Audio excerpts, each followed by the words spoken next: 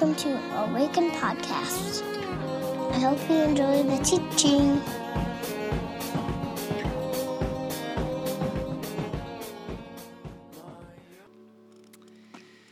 Well, good morning, friends. I'm Jenna. If we haven't met, I'm the executive pastor here at Awaken. Welcome to you. If you are visiting or new this morning, we're really glad you're with us. If you are interested in getting to know Awaken at all, find out a little bit more, we would love to know you are here. If you go on to our website, you can fill out a connection card. Someone on staff will contact you, and we would love to take you out for a beverage of your choice, go on a walk, Zoom call, kind of whatever you're comfortable with right now. And again, just get to know you a little bit better. As far as what is going on around here these days, first I wanted to highlight an Enneagram event we are having February 12th, 9 to 11:30, hosted by Jane. It's an event basically where we're modeling it off of this book, Ian Cron's The Story of You, and kind of this question of like, what does it mean to bring our truest self to relationship? So Jane is hosting that if you want to register online. That is a Zoom event. We have brought back contemplation gatherings. So through January and February, we've done on the second Wednesday of the month, where we've opened the space from 6 to 8. So that'll be happening again in February, the 16th, 6 to 8 on Wednesday. And we're really just creating time for you to come and be led through a reflective experience. And then come Lent, basically what we'll do is shift that to weekly. And again, we're just trying to think of ways like, how do we create rhythm again in the midst of a very unrhythmed time? And then finally, next week we are going to be back in person. So February 13th, we'll have 9:30 and 11 o'clock gatherings. Kids community will be available. If that is something that you want your kids to participate in, just make sure to register on the website or through the Awaken Weekly. There's a link. Just make sure kids are registered before we do that. So that's kind of what I have this morning. We are continuing in a series on the life and teachings of Jesus. For those of you who are maybe new, one of the things we say at Awaken as it relates to how we organize ourselves or how we orient to one another, we use this metaphor of a well. And so in part, this series is really attempting to get at, okay, if we do that, what is it exactly that's in that well? And our answer around that is the life and teachings, death and resurrection of Jesus. Last week, I just loved how Micah said it, so I'm going to repeat it. Maybe said differently, like when we think of Jesus, who he is, was, how he lived, what he said, what he taught, like what are the things that we would maybe want to keep near to us? What are the things that we would maybe want to gather around and let form us? So that's really the heart of what this series is. And this morning, I'm teaching from Mark 2, verses 18 to 22. So stand if you are able for the reading of the word, or posture yourself to hear the words. Now John's disciples and the Pharisees were fasting. Some people came and asked Jesus, "How is it that John's disciples and the disciples of the Pharisees are fasting, but yours are not?" Jesus answered, "How can the guests of the bridegroom fast while he is with them? They cannot, so long as they have him with him. But the time will come when the bridegroom will be taken from them, and on that day they will fast. No one sews a patch of unshrunk cloth on an old garment. Otherwise, the new piece will pull away from the old, making the tear worse. And no one pours new wine into old wineskins. Otherwise, the wine will burst the skins, and both the wine and the wineskins will be ruined. No, they pour new wine into new wineskins." Would you pray with me? God, I don't know. I think I just ask this morning for your presence. God, that you would come underneath these words. Whatever is true, that it would just find space in us, and whatever might not be, that it would fall away, God. Would you be near to us? Would you, create a moment where we're in touch again with ourselves, each other, and you. In your name we pray. Amen. Now, this passage is one of 4 stories in Mark 2 that kind of has this similar element that runs through it. So a couple weeks ago, we heard from Pastor Kelly, and he actually taught on the opening of Mark 2, and this story, if you remember, of some friends who bring their paralyzed friend to Jesus, and they bust through a roof, and they send him down. And Jesus has this interaction with this man where he says, "Your sins are forgiven," and then proceeds to also heal this man. And the religious leaders take issue with that. The next story in this passage is a story of Jesus eating with Levi the tax collector and other sinners. And again, the religious leaders seem to be very uncomfortable with this wild behavior of Jesus. We have our passage today where Jesus and his disciples seem to think they're above this rule of fasting. And again, there's a reaction regarding this behavior. And then finally, after this passage, there's a story of Jesus and his disciples picking grain on the Sabbath. And wouldn't you know, the religious leaders had a thing to say about it. I'm not sure if you can see the through line there. But really, in the book of Mark, Mark 2 is where that conflict between Jesus and the religious leaders really starts. And it's an element that we see through the entire gospel. But what it is it's really this conflict between the status quo, like religious norms and expectations, and Jesus. So that is, and it really is like the particularity of how Jesus embodies challenges to those norms. So that really is just some high-level context here. And I want to be really clear about what this sermon is not about today. This sermon is not about how corrupt Second Temple Judaism is and how Christianity has just superseded that and we somehow have gotten it so much better. I'm not intending on creating that with my words today. Said differently, this is not a sermon about them. This is a sermon about us and our norms and the things that we've created. Like, I'm the religious leader, quite literally. I think it's enough for us to know that the system had become tight, heavy, that it maybe had lost its heart.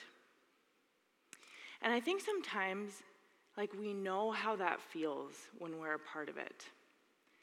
Like, maybe our bodies tighten a little bit and we find ourselves really wanting to protect something that maybe actually shouldn't be protected. Like, that impulse is in all of us. And so even though I'm teaching on this one passage this morning, what I really want to do is what that element kind of through all these passages is what I really want to highlight. If this series is about like identifying the things in and about Jesus that we feel are really important to center around and let form us and shape us, I think this morning, or at least what I felt like I was seeing, is really critical to that. And if I'm being honest, also maybe a little irritating, but I think that's more how I experienced it. But it's this. It's the disruption of God. And I know that that is a strong word, and I'm using it very intentionally. Disruption means this: a break or interruption in the normal course or continuation of some activity, process, etc. Google defined it like this: disturbance or problems which interrupt an event, activity, or process. If you all were in the room, I would ask for a show of hands of who among us thinks that sounds fun, right? Like, the controlling version of myself just is not interested in disturbance. Point me to where I can sign up for the fun. And it just kind of asked this question, like I felt this question in me of like, where does that resistance come from?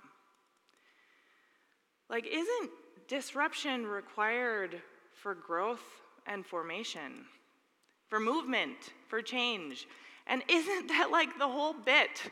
That part of the journey with God is being formed in the likeness of Christ. Think about all of the things that need to be disrupted to expand, like the very disruptive nature of new life and growth. I'm not a plant person because I can't be trusted to be a plant person. But I do know that plants outgrow their containers and that in order to expand, they need the disruption of being repotted. And I've never given birth before, but I do know that a whole lot of disruption happens to the body in order to bring forth that new life. I mean, think about how muscles grow. The fibers in our muscles, when they experience that resistance, literally break, and the body goes to work in forming new fibers around it to grow. Like, if that is not a disruptive process, I don't know what is. Disruption for the sake of growth and change is everywhere. And I would like to suggest it's needed. And we see it everywhere in Jesus. In our passage today, Jesus is questioned by people, maybe religious leaders, maybe not. It doesn't say, but he's questioned about this practice of fasting.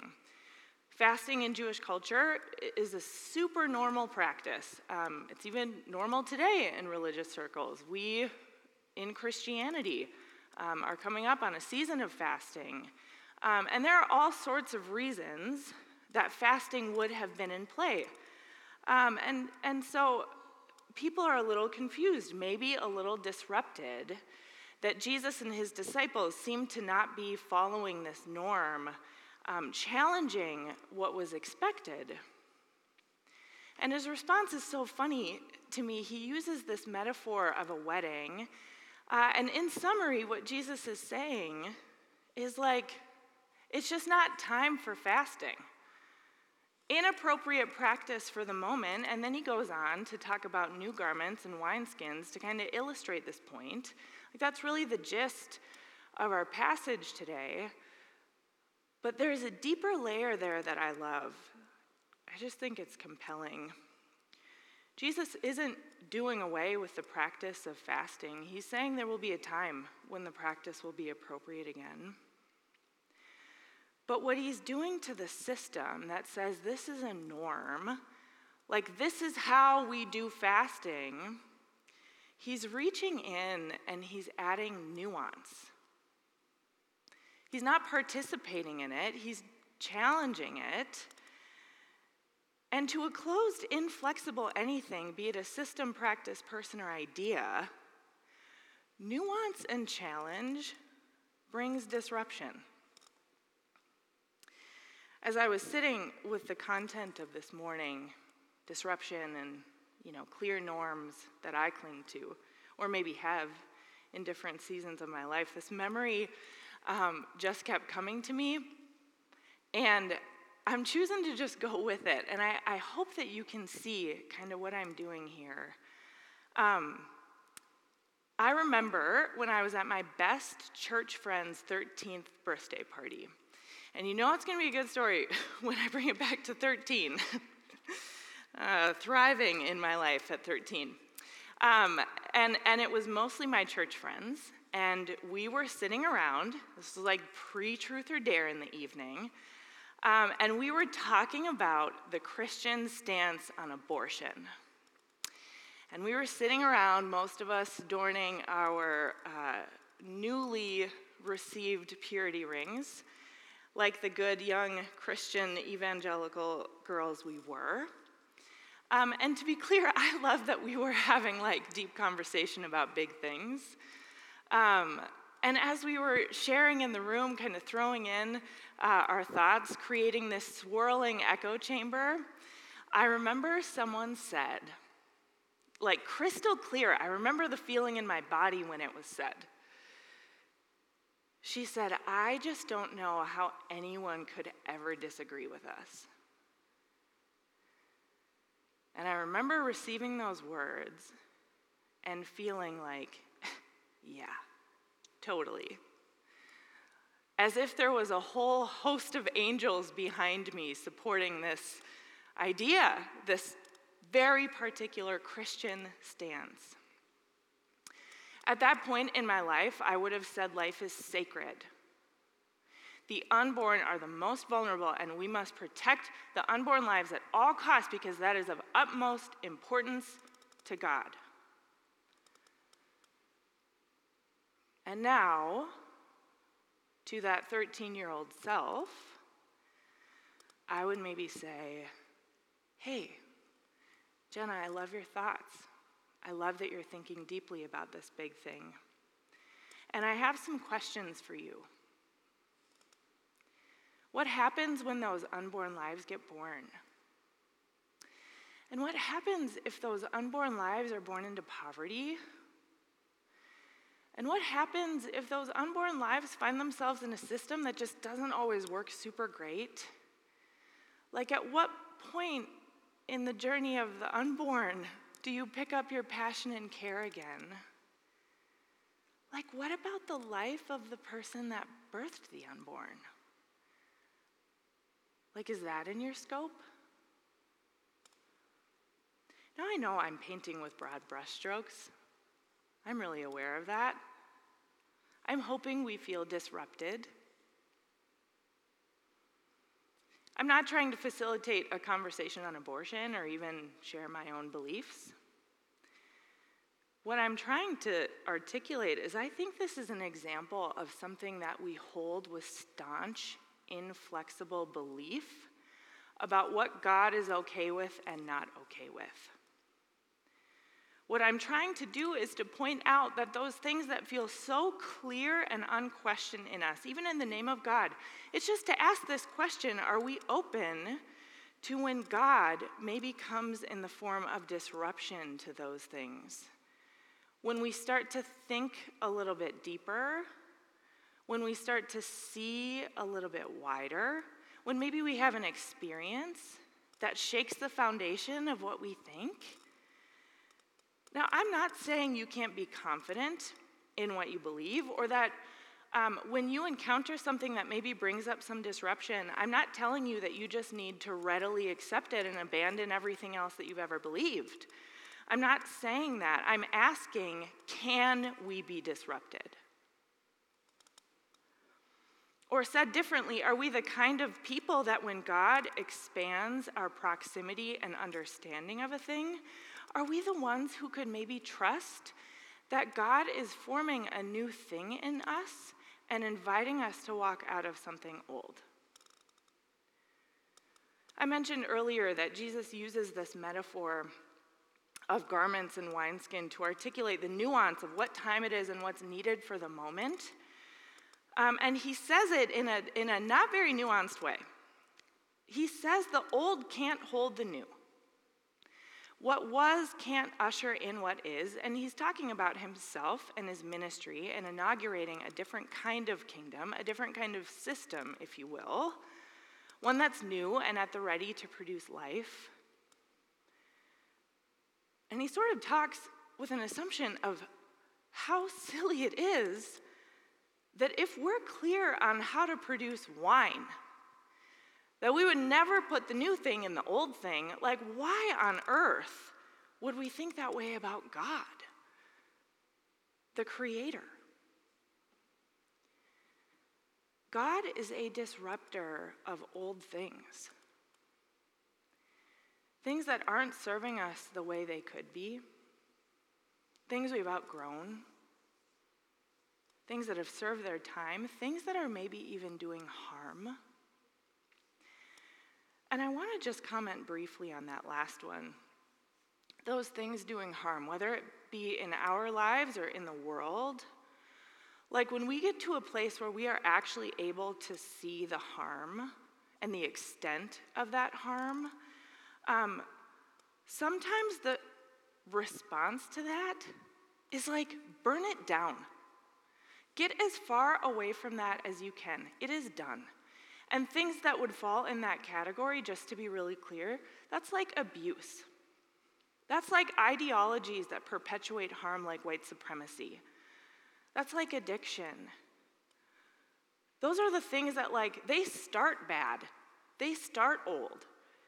And I just want to acknowledge that in the room, that might be a part of the response that we leave it. entirely and completely. And I also don't want the one takeaway from this sermon to be, we got to get rid of everything and start brand new. Like sometimes it is a little more nuanced. Sometimes it's a little more gentle than that. Sometimes it's just noticing that like whatever it is isn't working anymore. Sometimes it's seeing that there is an element in this relationship that maybe you still want to be in this relationship, but there's an element that has some old that really needs attention.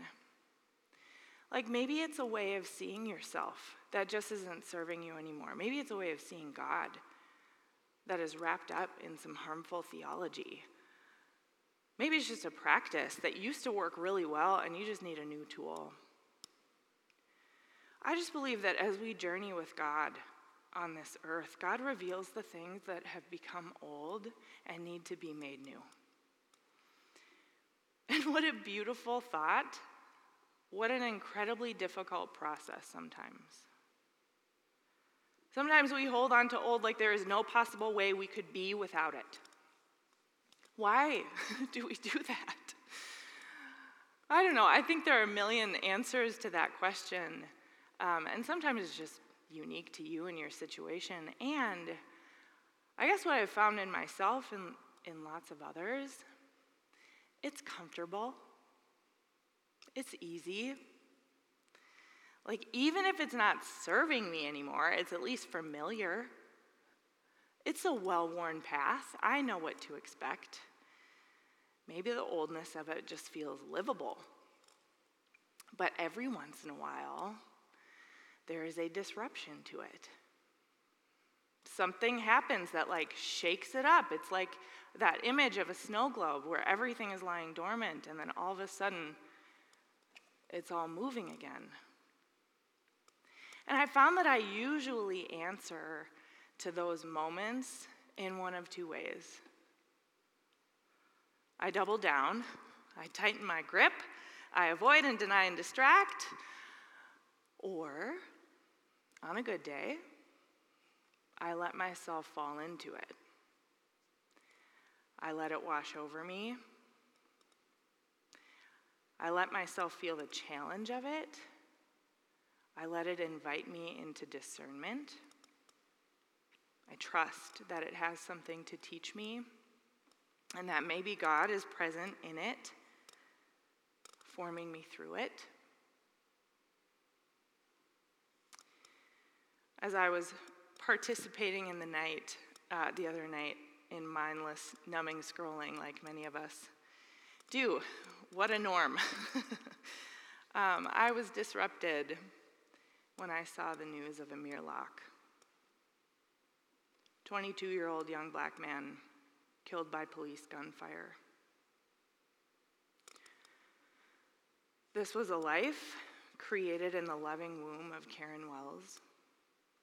She birthed him into a world likely aware that the shade of his melanin might immediately, instinctively read threat, but she hoped anyway. May he rest in power. May the ones who grieve him the most know the disruptive comfort of God and community.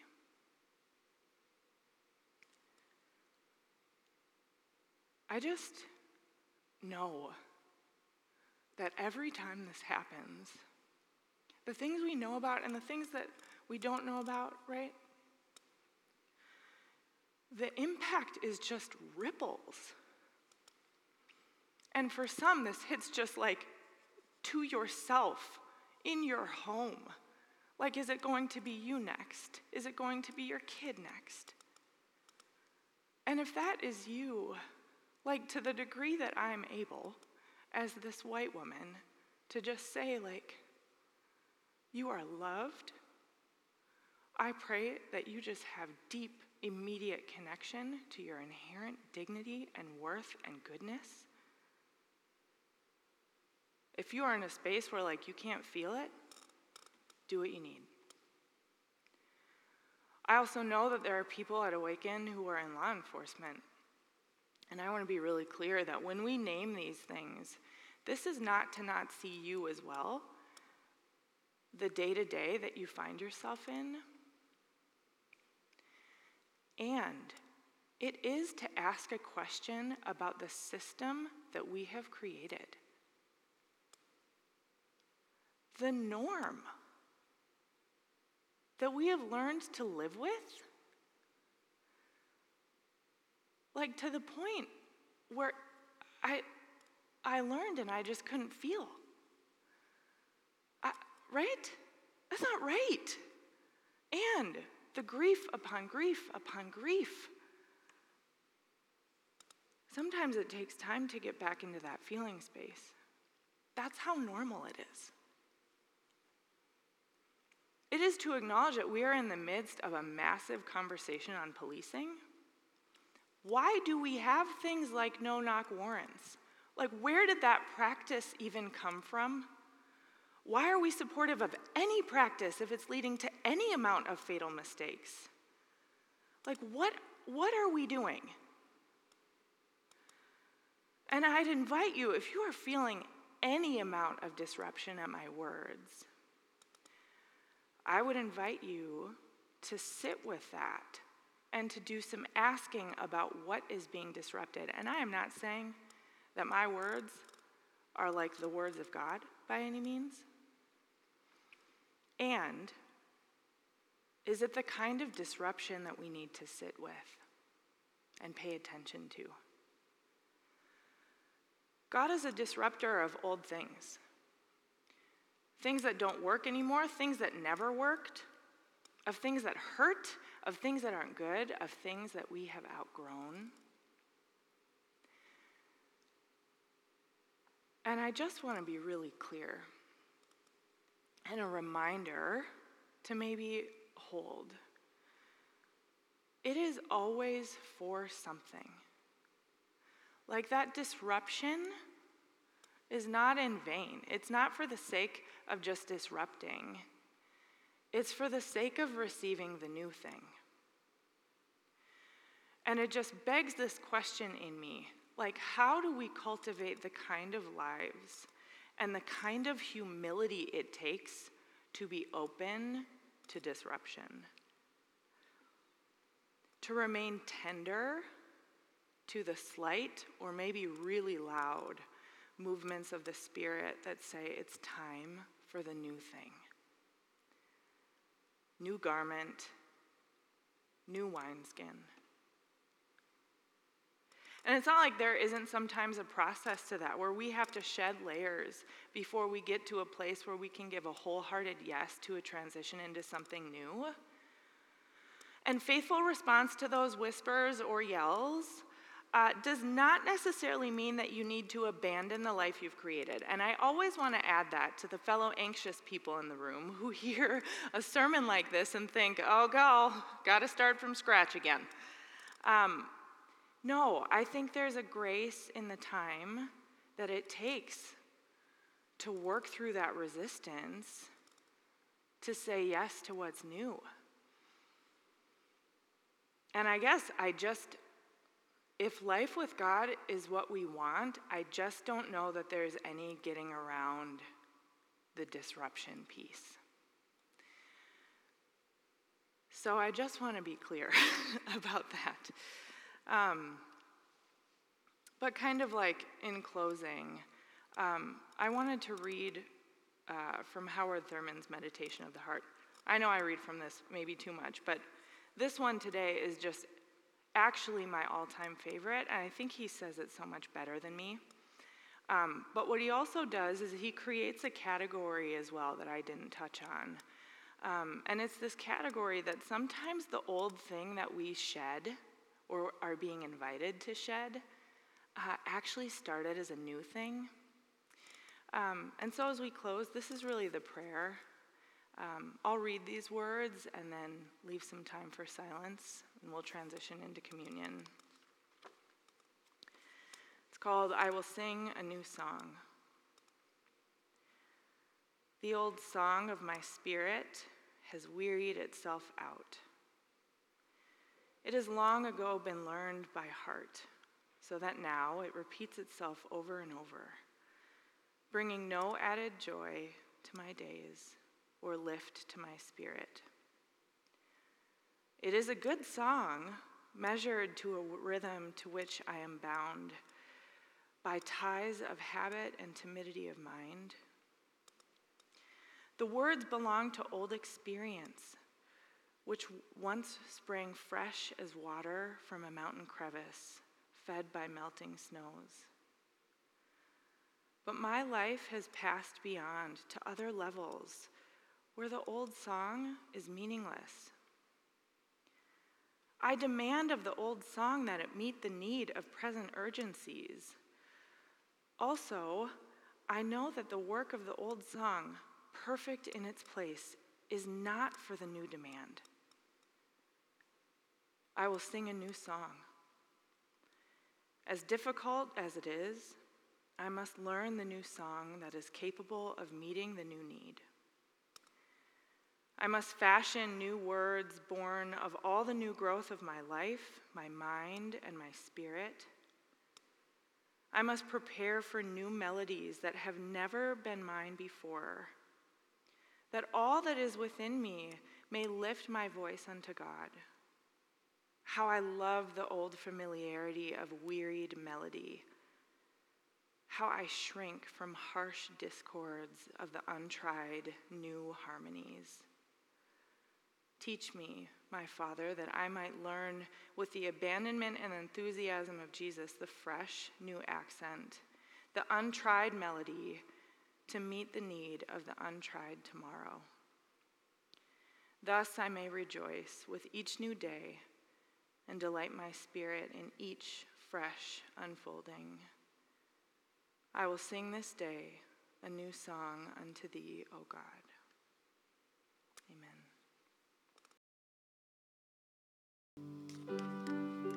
Well, as we close, friends, maybe just an invitation or, I don't know, a comment. If anything was stirred in you that you feel like you need conversation about, further resourcing, I will do my best. But I am available. Jenna@awakenwest7.com. Receive these words as you go. The Lord bless you and keep you. The Lord make his face shine upon you and be gracious unto you.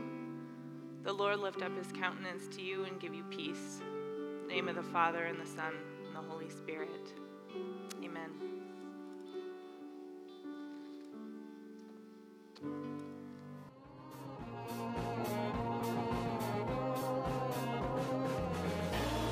Find us online at www.awakencommunity.com or on Facebook at www.facebook.com/awakencommunity or on Twitter at Awaken Community. See you next time.